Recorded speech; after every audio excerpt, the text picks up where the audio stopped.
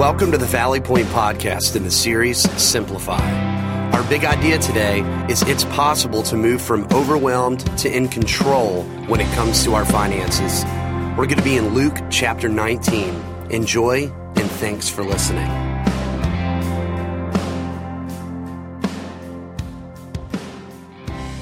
I'm really glad you're here today as we continue our summer series called Simplify. And here's where we've been so far. In week 1, I launched this series by talking about replenishing your energy reserves. And here's how you do that. It's time with Jesus. That's the answer. Because He's the one who fills. He's the one who replenishes us. He is the one who rejuvenates. But so often what happens is that the busyness of life detracts from our time with Him. And when we lose our time with Him, we can find ourselves in a lot of trouble. So, time with Christ. This is how we replenish ourselves and how we rejuvenate our energy reserves. And then in week 2, Lee White talked about harnessing the power of your calendar. And I honestly believe that one of the holiest endeavors that you can undertake is your weekly calendar. I want to say that again. One of the holiest endeavors that you can undertake is to spend time with your weekly calendar. And you're not going to hear that much. Often we think of holy things like this. It's worship, it's prayer, it's scripture reading, it's visiting the sick, it's going on mission trips. And those things are holy. But yet one of the holiest endeavors that you can undertake is thinking about your weekly calendar and running it through this question. What would it look like if God were in control of my calendar? What would that look like? And what would change potentially? Maybe there's some things that I need to increase in order to make sure that God is in control of my calendar. Or maybe there's some things that I need to get rid of so that it truly reflects a God who is in charge of everything. So week 1, replenishing your energy reserves, time with Jesus. That's the answer.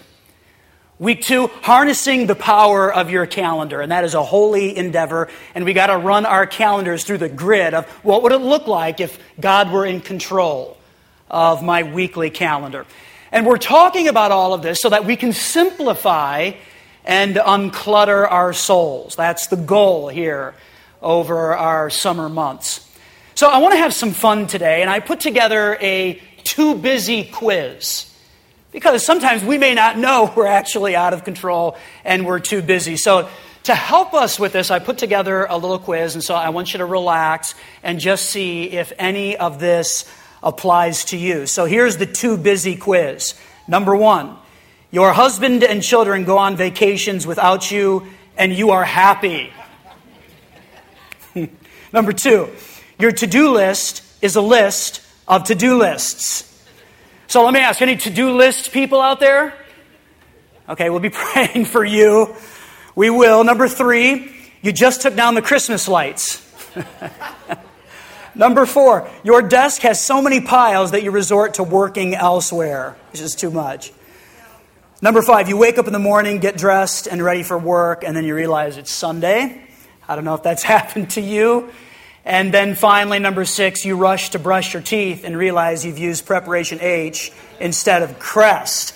So there you go. If any of that is happening or has happened to you, you now know it is time to simplify. And we're spending our summer here at Valley Point just sharing 10 different principles on how we can unclutter our souls. And the reason we're talking about this is because life doesn't simplify itself. It just doesn't do that. As a matter of fact, life has a way of becoming more and more complex and busy, and so we've got to gain control. And so here we are in week number 3, and today we're going to talk about mastering your finances and finding simplicity there. So we're going to talk about money. Before I jump into the content, I want to share 3 money thoughts with you. Number 1, money equals tension. That just seems to be true, doesn't it? That money equals tension. And it seems that there are a few things that have the ability to throw life into complete chaos faster than money. and tension that surrounds that. And when that invades, when we have tension surrounding our finances, life is not very simple at all. So it seems like money equals tension. Secondly, financial tension impacts just about everybody. Those who are underwater certainly feel that, overwhelmed with debt and bills and discouragement because they cannot see the light at the end of the financial tunnel. But I don't think it's just those who are underwater that feel financial tension. I think it also affects those who seem to have adequate financial resources, that they are also vulnerable to this area because they fear they might not have enough or that they might lose it all. And so financial tension impacts just about everybody, the haves and the have-nots and everybody in between.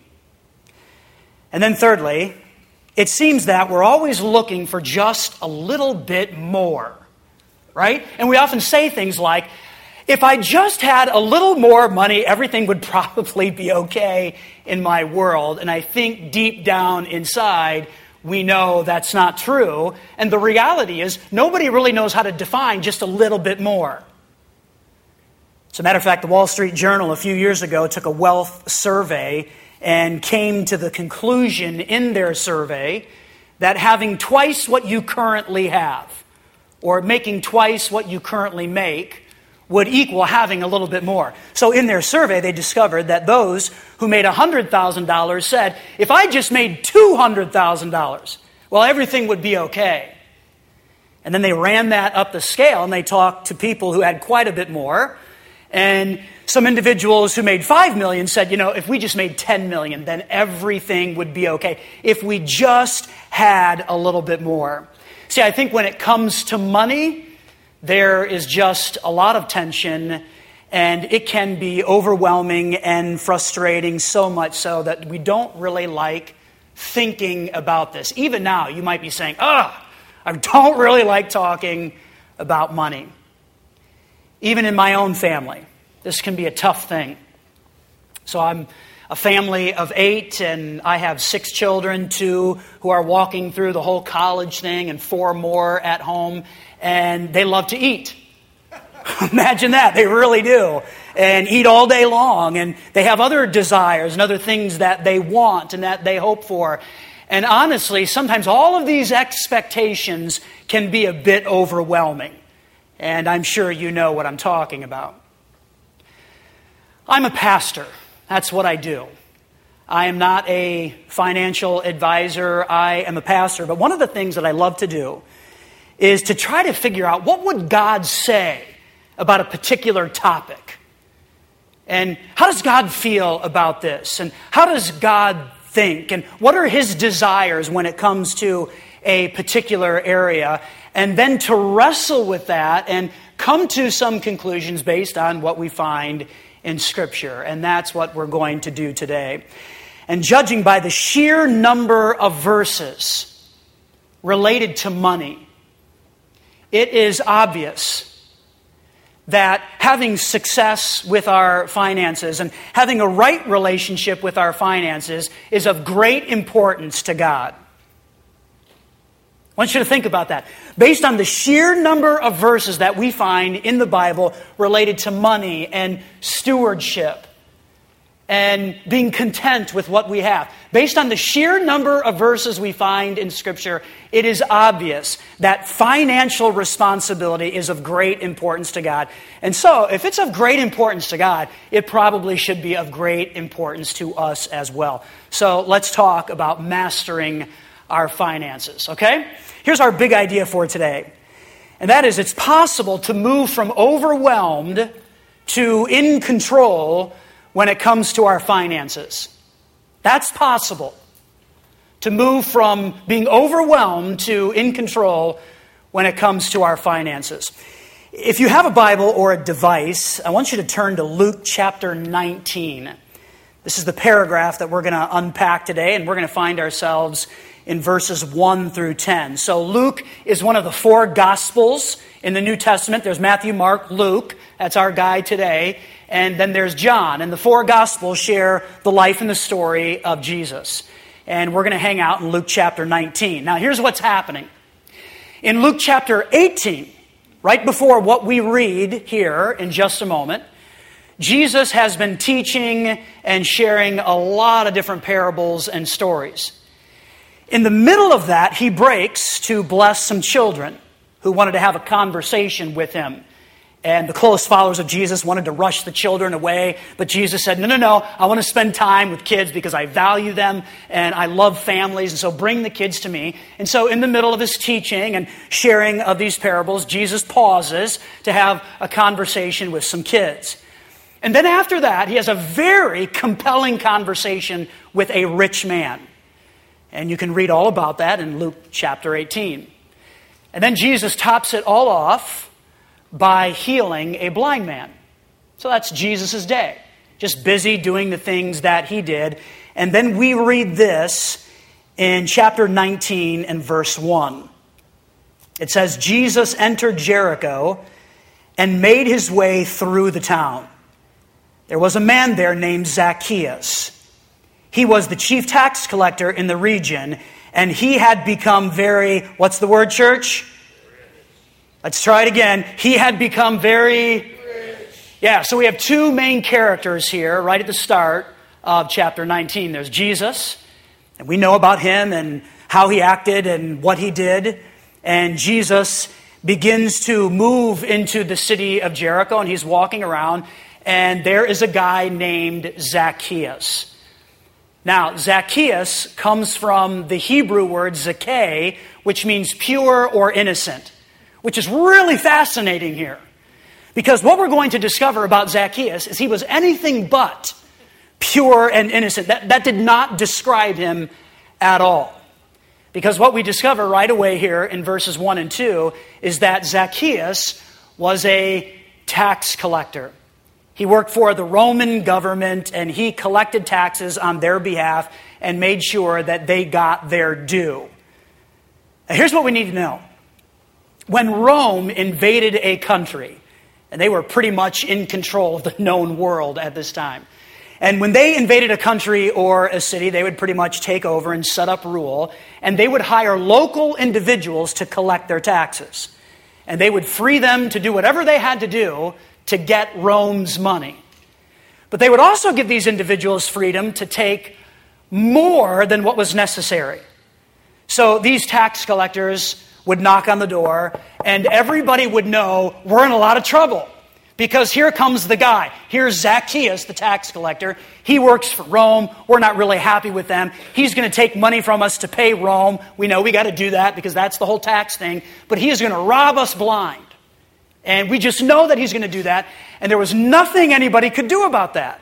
Because these tax collectors worked for Rome, and they were protected by the Roman government. And so everybody hated the tax collectors because they were basically thieves. They were the richest guys in town. They had the best of the best. And they did all of that on the backs of the people, often their own people. Because again, Rome hired local individuals, and that's Zacchaeus. He is a Jewish man, and he is robbing his fellow countrymen of everything that they have. In almost all ancient Greek and Roman literature, tax collectors are looked down on as individuals. Even in the New Testament, we find tax collectors and sinners often in the same sentence. They were undesirable types. That's just what they were. And that's Zacchaeus. So we've got Jesus. He's coming into town. And there's Zacchaeus, whose name means innocent and pure, but he's not that. Nobody likes this guy. And here's the rest of the story. Verse 3. He tried to get a look at Jesus, but he was too short to see over the crowd. So he ran ahead and climbed a sycamore fig tree beside the road, for Jesus was going to pass that way. When Jesus came by, he looked up at Zacchaeus and called him by name. Zacchaeus, he said, quick, come down. I must be a guest in your home today. And that word guest is very interesting because it means to be refreshed. It means to take a load off of your feet.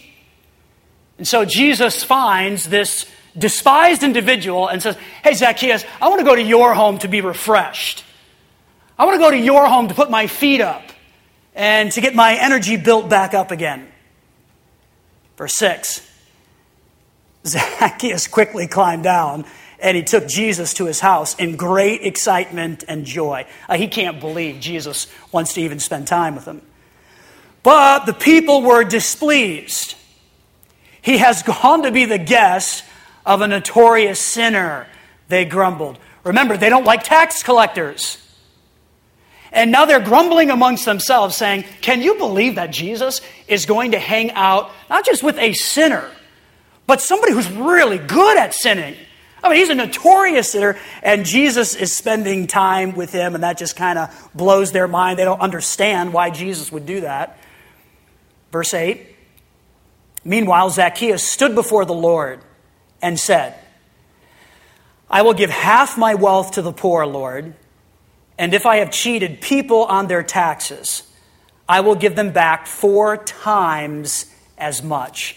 Now, this is kind of a fascinating verse here that we often kind of look over and don't really investigate what's happening here. But the interesting thing about this is that the law only required 1/5 restitution for money acquired by fraud. And so Zacchaeus is saying here, I'm going to go beyond the law. I know this is what's required of me, but I'm going to take it a step further. I'm going to do more than what is required by law in getting right with the people around me. So what happened? And we have Zacchaeus robbing people and taking money from them so that he could live and survive and enjoy life. And now all of a sudden, he is desiring to give money back. What happened here in this brief little dinner conversation and party with Jesus? Well, here's what happened. I believe that Zacchaeus found spiritual riches. I think he discovered that. And his eyes were open to spiritual things, and he no longer cared about stuff. He had a brand new perspective, a brand new view of life. Now, Scripture doesn't tell us exactly how this dinner conversation evolved, but we can kind of figure it out, can't we? Here's Jesus in the home of Zacchaeus, this notorious sinner, and nobody would hang out with this guy because everybody hated him. But Jesus is there, and there was probably a crowd around this place because they wanted to know what Jesus was doing in there. And you have to know that at some point during the dinner, Jesus looked at Zacchaeus and said, I can offer forgiveness to you. Zacchaeus, you can be made right with God. You can be reconciled with God. You can have a forever friendship with Him if you trust in me. Trust in me. Trust in me. And I believe this is the simple message that Jesus gave to Zacchaeus. And you can kind of picture Zacchaeus thinking about this deal. You know, this isn't a bad deal for me at all. I've really screwed up my life. Everybody hates me. I have no friends. And I do want to be made right with God. I'm running on empty in every area of my life. And I believe Zacchaeus took the deal. He did. And that's why Jesus says in verse 9, salvation has come to this home today. For this man has shown himself to be a true son of Abraham. The Son of Man came to seek and save those who are lost. Salvation came. I believe Zacchaeus trusted in the gift that Jesus offered him. And the result is he now wanted to be made right with the people around him. Think about this. Zacchaeus' life changed in 2 different ways. Number 1, he was made right with God by trusting in Jesus. I believe that happened here. Again, it doesn't say that, but based on his activity and his actions after this whole dinner party with Jesus, it's evident that he took the deal. He responded to Jesus. So he was made right with God by trusting in Jesus. The second thing that happened is he started the process of being made right with people by cleaning up his financial mess. And I believe he did that in a pretty simple way. He just started to pay people back what he actually owed them based on the forgiveness that he was experiencing from God. Everything began to change for him. And I believe that Zacchaeus discovered generosity. And what can be more enjoyable than that? One of the fun things that I get to see all of the time is people just get captured by generosity and how that just completely changes the trajectory of their lives. And whether that's with something like our Real Home campaign a year ago, where we saw generosity just reign, or whether it's one of our Christmas initiatives where we just kind of blow past all of our financial goals and we have more to give away to organizations in great need and people who are doing tremendous work. Or whether it's even VBS, where our kids just a couple of weeks ago set a financial goal to give money to some missionaries to help them do what they do.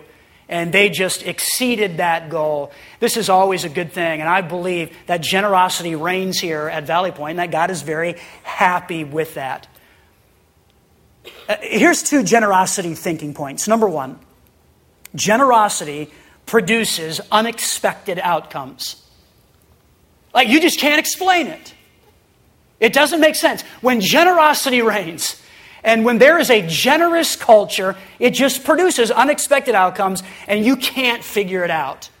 And I believe this began to happen in Zacchaeus' life, and perhaps he was becoming his name, right? Pure and innocent. That's not who he was before he met Jesus, but then he had time with Jesus. He had a whole dinner with him, and everything began to change, and Zacchaeus became pure and innocent. So generosity produces unexpected outcomes. And then secondly, generosity is a personal choice. It is. We don't have to be generous. Nobody forces us to be that way. God doesn't demand that of us. But it sure is a better way to live, isn't it? So all of that to get to our takeaways. And I have 4 takeaways that I want to share today, and you could call these 4 takeaways for financial freedom. And some of these are pulled right out of Luke chapter 19 and what we've read based on the life and the story of Zacchaeus and how Jesus interacted with him. Other principles are just good words from Scripture. So I want to share these with you now in hopes that this will help all of us master our finances and move from being overwhelmed to in control, which I think is possible for all of us. All right? Here's takeaway number 1. All I have comes from God. And if we could just remember this and remind ourselves of this, I think things would change rapidly. All I have comes from God. It's all His. And I have the ability to work. I have the ability to achieve. I have the ability to succeed and do all because of God. And if we could just get this and understand this, I think it would free us to hold everything with open hands, because it's not really mine anyways. It is all a gift from God. And we start with this because I think this is the one big underlying paradigm-shifting truth that just changes how we view money. When we sense it's all from God, well, I can really hold things with open hands because He's the one who's given me the ability to have what I have and to do what I do. Secondly, live joyfully within God's current provision for your life. And honestly, I think this is kind of a tough thing. I know I struggle with this. Maybe you do as well. Sometimes you look around and you see what other people do and what other people have, and you become dissatisfied with how you are currently living. I think the dangerous thing about that is when we fall into that pattern, we begin to do things that we wouldn't normally do with money and purchase things we may not actually be able to purchase because we want something that we really can't have and shouldn't have, and we're not joyfully living within God's current provision for our lives. And when we do that, it's like we're telling God, you made a mistake. You didn't give me enough. And I think it's always bad to tell the owner that they didn't give you enough. If God truly is the owner, and that's what Scripture tells us, then we've got to live joyfully within God's current provision for our lives. And if God changes that, well, that's a wonderful thing. But until He changes that, we've got to stay and remain joyfully where we are. And that leads to financial freedom. Thirdly, honor God by giving back to Him so He can accomplish His purposes in the world. Now, the Bible talks about giving 10% of what we have back to God so that he can accomplish his purposes in the world. Live off of 90 and give something to God so that he can do what he wants. If you've never heard about that before or you've never considered that, I would encourage you, give it a shot. Test God in that and see what he does for you on the other side. This is what makes Valley Point go. And there are so many people who are obedient in this area. And you can look at your program and you can see that we are not only meeting our weekly budget, we are exceeding that. And we want to be sure to give God all of the credit for that. And I want to thank you for your generosity so that Valley Point Church can be at its best financially. That is the result of people living this way. But I don't believe God wants us to stop or settle with where we are. I think there's still more generosity to uncover right here. And maybe God's kind of speaking to you and pushing on your heart and whispering to you about this. Listen to that. Be open to that, mindful of the fact that God actually owns everything that I have. And I don't think God wants us to stop. There is still more justice to chase. There are other people who need Valley Point to be at its best and more organizations that will benefit from our generosity. So let's keep being generous. And I don't just say that to you and challenge you with that. I would never do that. Our family has chosen to live this way, and we have so many stories of God's provision. But we have to say no to a lot of things in order to accomplish that. But so worth it. So worth it. Let me ask you this. Is your faith walk kind of blah? You're just not that excited about God and what He's doing in your heart and in your life? Maybe you once were. Like, I can remember a time where my friendship with God was growing and dynamic and strong, but now it's just kind of blah. Or maybe you feel a bit bored in your relationship with God. There is a way to get that back. When you see the safety line when it comes to generosity, and we all have a safety line, and it's going to be different for every person in here, and that's between you and God. But when you see the safety line when it comes to generosity, like it would not be good for me to go beyond that. It would not be wise for whatever reason. We all have our reasons. When you see the safety line when it comes to generosity, run past it just once. Just once. And see if God doesn't meet you on the other side of that and completely reinvigorate your faith. I believe He can do that, and He does it. Finally, number 4, live each day with an open ear toward heaven, eager to respond to any whisper from God regarding your resources. Just live each day with an open ear. Has that ever happened to you? Like God kind of begins to whisper in your heart about how you might be able to meet a need with your resources or your time, and you begin to question that. Like, God, are you saying that? Or do I just feel guilty about something? Sometimes I'll have these conversations with myself, and I think it's myself, where I sense God might want this. I'm like, no. Now is not the time. God, you are not saying that to me right now. This is not possible. And then I say, this is just a conversation I'm having on the inside with me. But I think that's often God's Spirit giving us a burden and a passion to maybe do something or fill a need that nobody else sees. And so I would encourage you, live each day with an open ear toward heaven. What is God whispering to you about your money and your time and your resources and how you might be able to fill a need that nobody else sees or nobody else cares about? And God is whispering to you because you're the one. You're the one. So live each day with an open ear toward heaven, eager to respond to any whisper from God regarding your resources. And I think in doing these 4 takeaways, in living this out, we really do have the ability to move from being overwhelmed to in control. Let's make that happen this week, all right? Father, we're so grateful for what we discover here in Luke chapter 19. This is just an incredible story about provision and about somebody who had a pretty messed up life. Zacchaeus was a hated individual. Nobody really cared about him, but then he spent time with you, and everything changed. God, we've had time with you today. Kind of a dinner party of sorts. And we've been reviewing the conversation that you had with somebody else and how their life completely changed because they saw spiritual riches, and all of a sudden the stuff around them didn't matter. And Zacchaeus trusted in you. He took the deal. And then he also started the process of being made right with the people around him. God, whatever you're whispering into our hearts right now, God, I pray that you'd help us to listen. God, for some, maybe you're offering to them a deal, and they've never trusted in Jesus alone to save them. And yet, like Zacchaeus, they're hearing the conversation. Take the deal.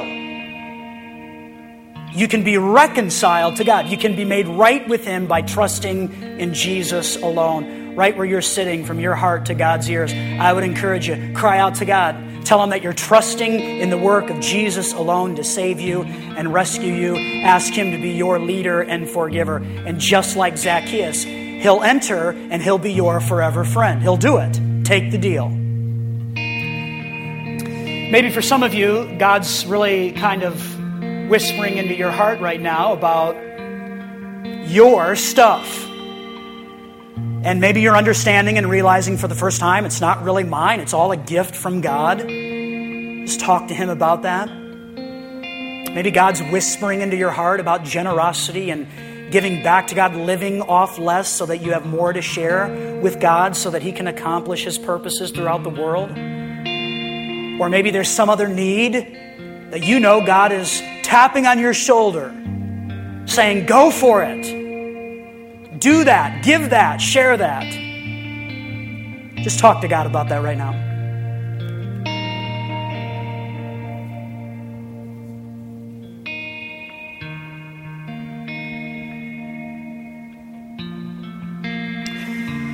God, sometimes we don't like talking about money. But yet, when you walk through the pages of Scripture, you see verse after verse and story after story that touches on financial kinds of things and stewardship and contentment and management. So, God, you want us to be financially responsible. That's important to you. So, God, I pray that you'd help us to simplify in this area of our lives. God, it can get filled with tension so fast. And we can allow clutter to come into our lives financially. God, I pray that you'd help us to unclutter our souls even in this area. And just be obedient to you and listen to you and what you want for us. God, I pray that you continue to use Valley Point Church to be a bright light of God's generosity. God, you've already done that. And it is so fun to watch people just get captured by generosity and what we have been able to do as a faith community to serve organizations very close to here that have great needs. And we've just been able to give them things and money so they can do what they do. God, would you give us an even greater capacity to continue to do that based on the generosity of your people. So we give this all to you, God. Help us to move from being overwhelmed to in control with our finances this week. We pray it all now in Jesus' name. Amen.